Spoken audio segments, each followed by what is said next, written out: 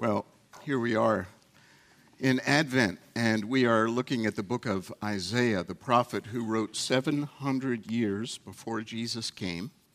And each week, one of us are grabbing something he said to say, Merry Christmas. So today it's chapter 42, and it's all about the servant of God who brings justice to a weary world.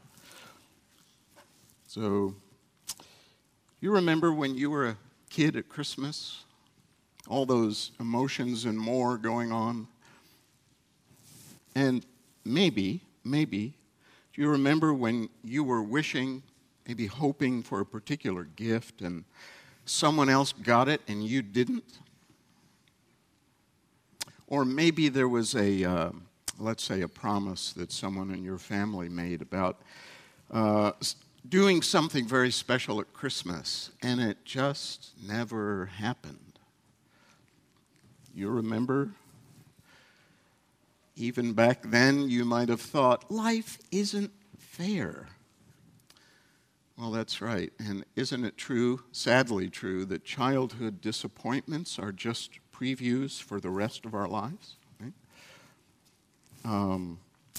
Whether it's as big as international wars, or as we hear almost every day, the random murders in Philadelphia, or maybe something not as big as that, maybe like something that happened to me this week, a phishing email where someone was trying to, steal money or have other people contribute to their account when it was supposed to be my account. And you think, really? People spend their time doing this? This just isn't right. Or whether it's your or my outburst of anger that I thought was justified, but you end up hearing that it wasn't. All of this, and so much more injustice, brings a certain weariness, doesn't it? I mean, isn't there? Yeah, you know what I think is happening now, too, in a media-saturated environment where you can take your phone right now and see what the latest headlines are from around the world, but you're not even able to do anything about it. That creates heaviness, weariness. It's like there's a leak in the bucket of your hope. You feeling that the way I am? Not all the time, sometimes more, sometimes less, but that's why we chose this topic, this title for our Christmas series, Hope for a Weary World, because as Christians of all people, we not only experience the weariness around us, but we also know that there's something much, much better, someone much better. So here we are in chapter 42 of Isaiah, and I don't know if you recall reading that. Maybe you're still thinking about the kids, but in the first 4 verses of chapter 42, God's servant is announced to the world in a prophetic promise. And the one thing that this servant is going to do is, in verse 1, he will bring justice to the nations. Verse 3, in faithfulness he will bring forth justice. And in verse 4, until he establishes justice on the earth. 3 times in 4 verses, that word is found. What does it mean? We've heard a lot about that word in the last few years. It's not a new word. In fact, it's a very old word. It's a biblical word. And in the Bible, it refers to a right order of things. It's almost a synonym for righteousness or doing the right thing. As one commentator says, Isaiah is saying that the coming Messiah will do all that is necessary to restore God's right order on the earth. And of course, I chose this passage, like we're doing all Advent here, because Isaiah is picturing pointing to, predicting Jesus. So my question to you this morning is, if Jesus, God's servant, that's what it says in verse 1, the Messiah, is promised to bring justice to the world, how does Jesus do it? Or did he? How does this connect with Christmas? Like, why even bring this up if you just told us about how weary we are with all the injustice? Do you see the dissonance here? I mean, is God's word true? Well, you would ask such a question. Well, I'm asking it because we need to verbalize it. You see, if the servant is Jesus, and this promise says he will bring justice to the nations, and Jesus came at Christmas, then where's the justice that was promised? So today we get to unpack that conundrum, and I think we'll find hope by doing it. So first of all, let's just take a look at what this prophecy says, and then we will go to the New Testament and see what Jesus said and what is said about Jesus, and then we'll look at our own lives. So this is one of the 4 servant songs that Isaiah writes. You may know the most popular one or well-known one is chapter 53, the suffering servant. But here's the first one. And the word servant, of course, is self-evident, right? It means someone who comes to serve someone else. You could say this is God's anointed Messiah. This is the one person that will come from God with a certain task to serve God and other people. In the book of Isaiah, he uses the word servant a number of times for the nation of Israel. So the way you look at it in sacred history is God chose the people of Israel to be his servants to the world, to bring light to the nations. But when they didn't, God sent his servant, the singular person, to fulfill the destiny of the nation. Jesus is the perfect Israel. And in this passage, it's clearly personal. And his task is to bring justice to all people. I mean, that's what it says.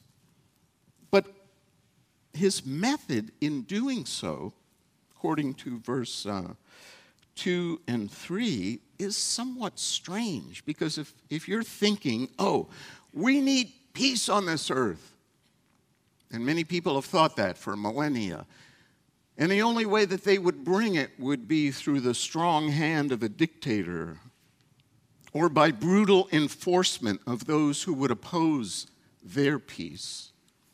Did you see what it says here? It's, as again, one commentator said, this servant is quiet, unaggressive, unthreatening. It's not by boisterous words or public pronouncements, it says there in verse 2, right? He's not shouting, crying out, raising his voice in the streets. Verse 3 says that he doesn't break an already bent reed, nor does he snuff out a flickering flame. See the metaphors there for quiet, gentle, caring for not so much wicks and flames, but people who are suffering, weak.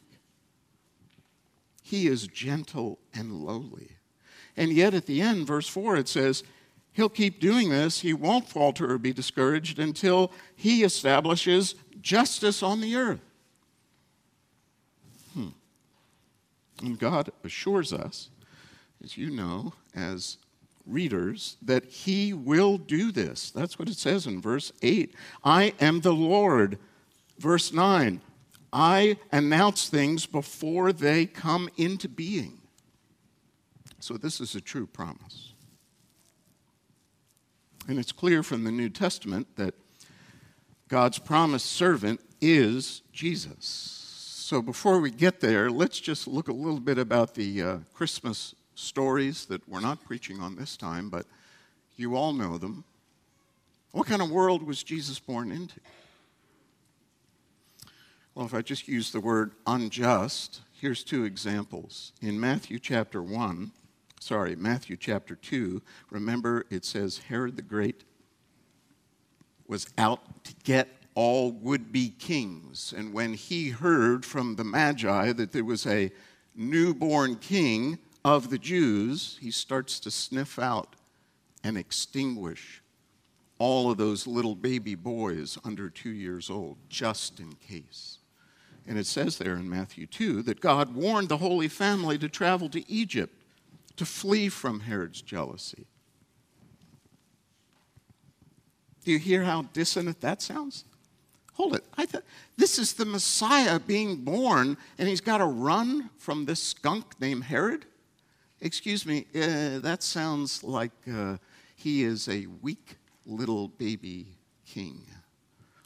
Or how about the rest of Matthew 2, verses 19 through 23? After Herod the Great died, God said to the Holy Family, Joseph, go ahead, take your family back up to the land of Israel. Oh, and by the way, don't go to where Herod's son, Archelaus, is ruling, because he's going to carry out his dad's threat as well. So move up to Galilee, as we've seen in Mark's gospel. That's where Jesus was raised and he served. So again, injustice marks the beginning of Jesus' life. And maybe you say, well, okay, Jesus was born into an unjust world, but, once he kind of grows up, becomes the God-man, and, maybe now justice will roll like waters all over the earth. Well, you already know where this is going, right? Because it didn't happen that way. So again, I want you to see the problem here. If Jesus is God's servant to bring universal justice, did Jesus really fulfill it? Did the weariness of injustice completely stop in the first century? Well, of course it didn't. So if not, what does this passage mean for us today? How can we have hope in a world that's still unjust? And yet, Jesus came. So let's take a look at one example. I want to take a snapshot from Matthew chapter 12. So if you have your Bible, turn ahead to the New Testament, and in verses 9 through 13 of Matthew 12, Jesus healed a man with a shriveled hand. We talked about this actually in the Gospel of Mark a few weeks ago. And at the end of his healing, it says in verse 14, the Pharisees went out and plotted how they might kill Jesus. Again, you can smell the injustice, right? It reeks. Like, hold it. You want to kill someone who's bringing health and wholeness to somebody? So what did Jesus do next? See, if I didn't know the story, I might think, oh, well, Isaiah promised he's going to bring justice to the earth. So watch out, Pharisees. But the next verse says, verse 15, aware of this, Jesus withdrew from that place. A large crowd followed him, and he healed all who were ill, and he warned them not to tell others about him. Again, what? That's not how we bring justice, at least in our world, right? You send the Army, the Navy, the Air Force, the armed forces, the police to quell the evil. And Jesus is retreating? But look at the next verse, verse 17. This was to fulfill what was spoken through the prophet Isaiah. And here in verses 18, 19, 20, and 21 is Matthew's longest quotation of the Old Testament. Shall I read it again? Why not? Here's Isaiah 42, 1 through 4. So Matthew says, Jesus withdrew to fulfill this prophecy. Here is my servant whom I have chosen, the one I love, in whom I delight. I will put my spirit on him, and he will proclaim justice to the nations. He will not quarrel or cry out. No one will hear his voice in the streets. A bruised reed he will not break, and a smoldering wick he will not snuff out, till he has brought justice through to victory. And in his name the nations will put their hope. Now we're on to something. What is Matthew saying? That Jesus is the servant. Yes, for sure. That Jesus fulfills this prophecy. Yes, he does. Jesus comes in the gentle, not boisterous, in the lowly, not overpowering way. And that's our Savior. That's our Jesus. Now, think about this then. We've been looking at the Gospel of Mark. If you're visiting with us, we are interrupting our sermon series on the Gospel of Mark. We've got up to about chapter 9, halfway through the book. And I just wrote down the stories we've seen of Jesus doing his work, we would say maybe miracles or caring for people. Here they are.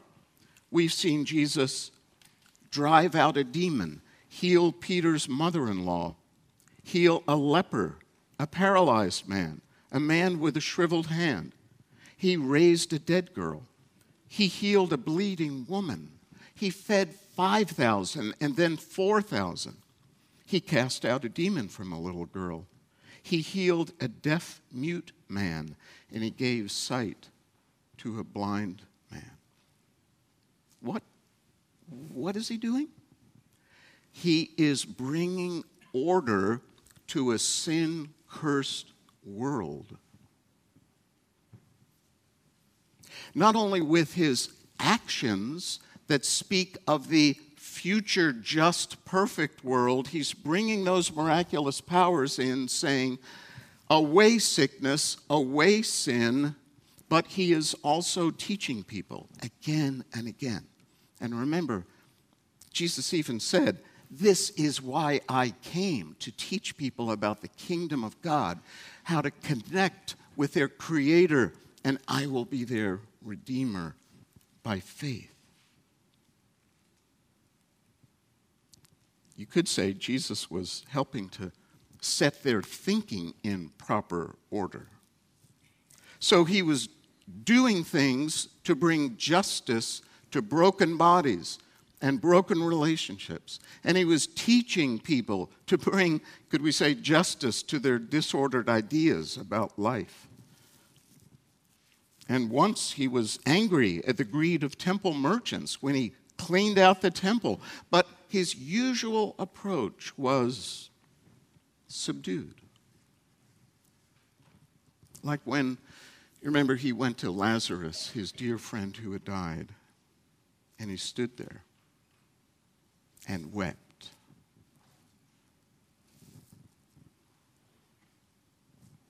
So what are we seeing? Yes, Isaiah promised God's servant will bring peace to the world. So when the servant is born, he starts to bring peace, but in a way maybe we don't expect. He's bringing it in a gentle and lowly way.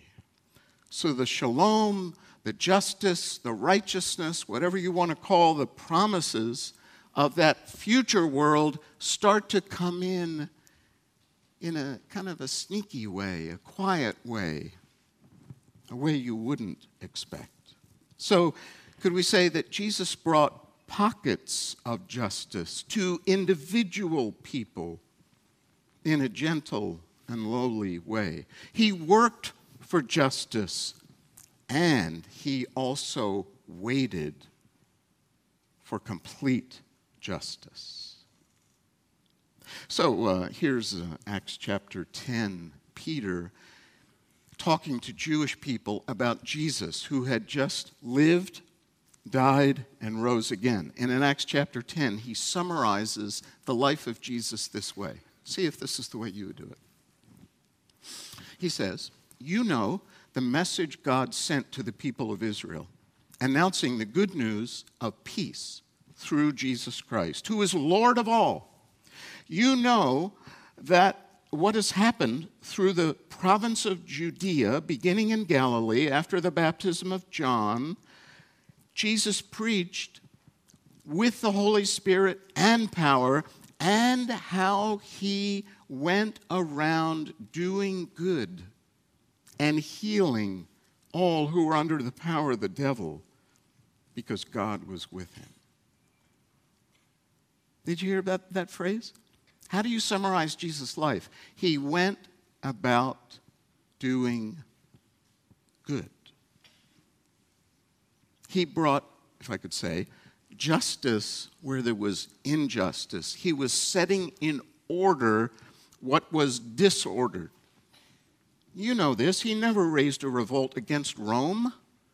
He never physically attacked those Jewish leaders who plotted to kill him. He never established a movement, let's say, to overthrow the systems of injustice in the Roman Empire in the first century. He didn't do that. In fact, his final words, you'd think he would have said that, right? Right before he goes back to heaven, he tells his disciples what? Go, make disciples, baptize them, arm them? No. Organize them? No. Disciple them, teach them to obey everything I've told you. And Jesus never told them to overthrow Rome. He told them to bring, like he did, justice to the earth. And what does he say at the end of those words? "And I'm with you until the end of the age." The end of the age? Yes, that's when I'm coming back, Jesus said. And that's when complete justice will come. You've heard us talk about this before, right? The already and the not yet. You have to see that when you read the New Testament. The promises that God makes for the future perfect world are starting to infiltrate this world. Now, not completely, no, but definitely yes. So we have the Holy Spirit. Oh, Siri.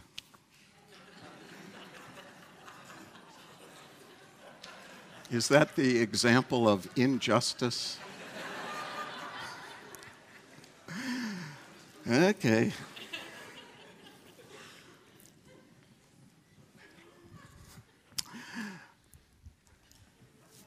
Yeah. All right. So did you get the point? What's the point? That's the point. No, that's not the point. Well, it sort of is.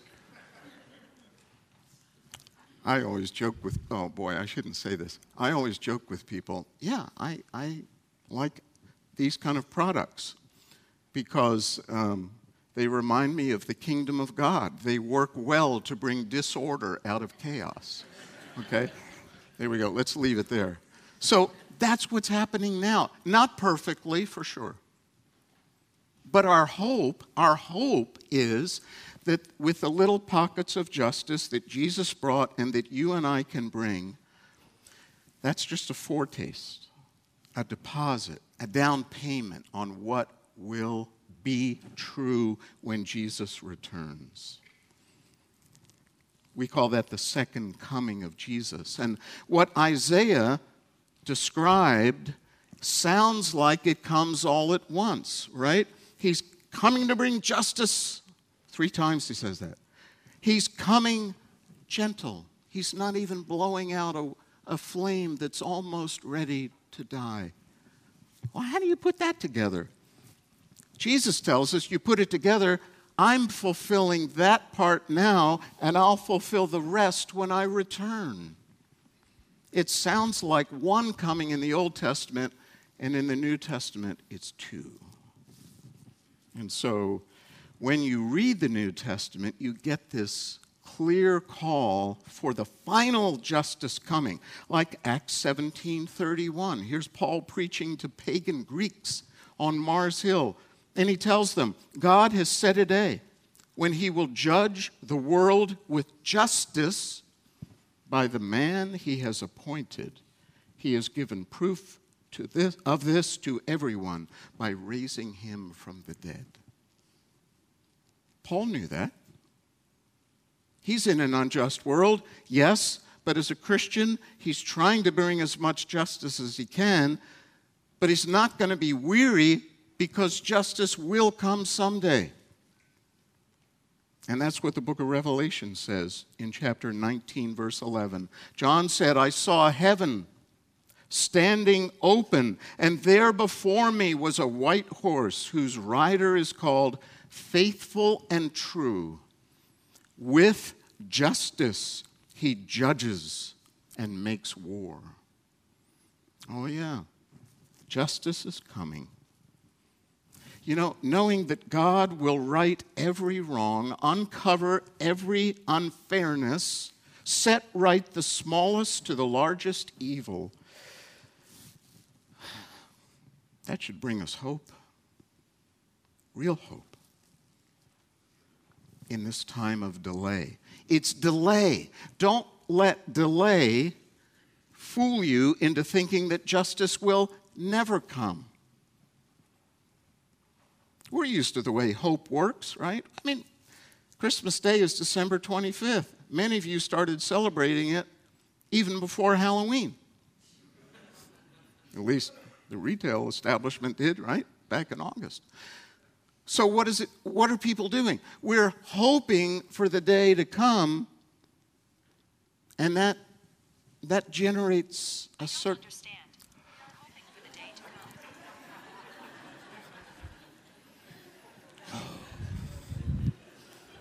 Lord, I got it the first time. Or maybe not. Okay. So that generates the hope that someday Shep will come and take all the injustice away. There we go. All right. Now, could I just wrap this up? I need to wrap this up.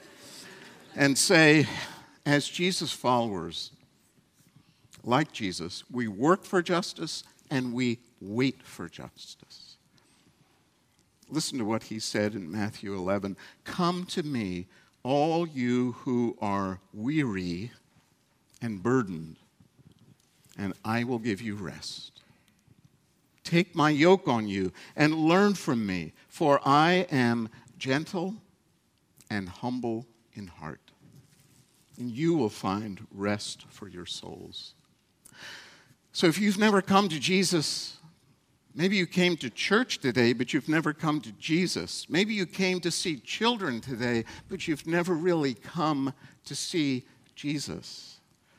You can do that right now. He's waiting. He's here. He's ready to give you that soul rest for your weariness. And what happens is, once that happens, something changes on the inside of us. We want to take that same heart of Jesus for the unjust world and start to find a pocket of injustice and see if we can bring order to it. So I was thinking, does the New Testament record this kind of justice? Well, yeah, it does. And you can think of others probably. Here's what I thought about. In the book of Acts, chapter 6, it says there was an unjust treatment of widows who were getting daily food from the food bank. A certain group of them, based on their race, were not getting as much as the others, based on their race. So the church didn't sit back and say, well, why are we even giving people food? After all, that's the government's job. No, it didn't say that. What it said was, that's not right. We need to fix that. And it says, they said, let's choose some men from both groups, both races, to fix this. And they did. They didn't say, well, then we need to take this and impose that in the Roman province of wherever they were living because we need to change the social structures of the empire. No, you don't see that in the book of Acts. You start at home to bring justice to your people. Here's another one. You all know the Roman Empire had slavery. When I say slavery, it was different than American slavery, but somewhat similar and somewhat different. But let's just assume right now that it was not just. And it wasn't. So what does Paul say when he talks to slaves or masters? Right? Run away, overthrow. No, in fact, there's one book in the Bible devoted to this subject. You know what the book is? It's called Philemon. It's the shortest of Paul's letters. And in brief, Paul says to Philemon, there's a runaway slave of yours that I've met named Onesimus, and I'm sending him back to you because he's come to faith in Christ. And this is what it says in Philemon. Treat him no longer as a slave, but better than a slave, as a dear brother. Do you see what just happened to the master-slave relationship in the social structure of the Roman Empire? It just got equalized. Not by passing a law, but by changing hearts. That's the burden of what Christ is doing in the world today. Anytime it's tried to go up to the top and change the structures, eventually it gets corrupted. Look, we've had 2,000 years to try this. Believe me, they've all ended in somewhat of a short-lived failure. That's because King Jesus will change the social structures. Cosmic justice will come, but personal justice should come now from Christians. Now, those are just two examples of the ways Christians have brought God's future ultimate justice into their lives. Now, if you study church history in your life story, and those of other Christians maybe that you know here, you will learn about those. And Christians may disagree about how to do this. We do, right? And what to emphasize. But all agree that as Christians, we need to do good in the name of Christ to bring hope for a weary world.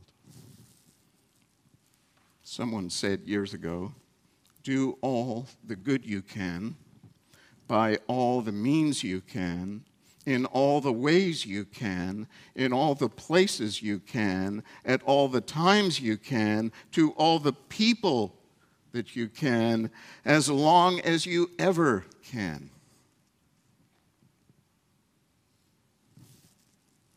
So when you're weary about things in your life that don't look fair, look to Jesus.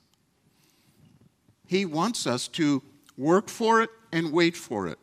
To work for it as much as we can because we're bringing God's light into a dark world. But also not to grow weary, like, it didn't work, it's still unfair, but to wait for it, to pray and long for our righteous servant to return and set all things right. That's why Paul wrote in Galatians, let us not become weary in doing good. For at the proper time, we will reap a harvest if we do not give up. Father, thank you for Christmas that reminds us that justice was born in an unjust world. We thank you that the just one became sin for us that we might become the righteousness of God in him. So I pray today, if there's anyone here who's never looked to Christ to heal their brokenness, that right now they would do it. And then I pray that all of us would become your agents of light and justice in this dark and unjust world. looking for our hope, our Savior, who empowers us and inspires us, especially at Christmas. In his holy name we pray. Amen.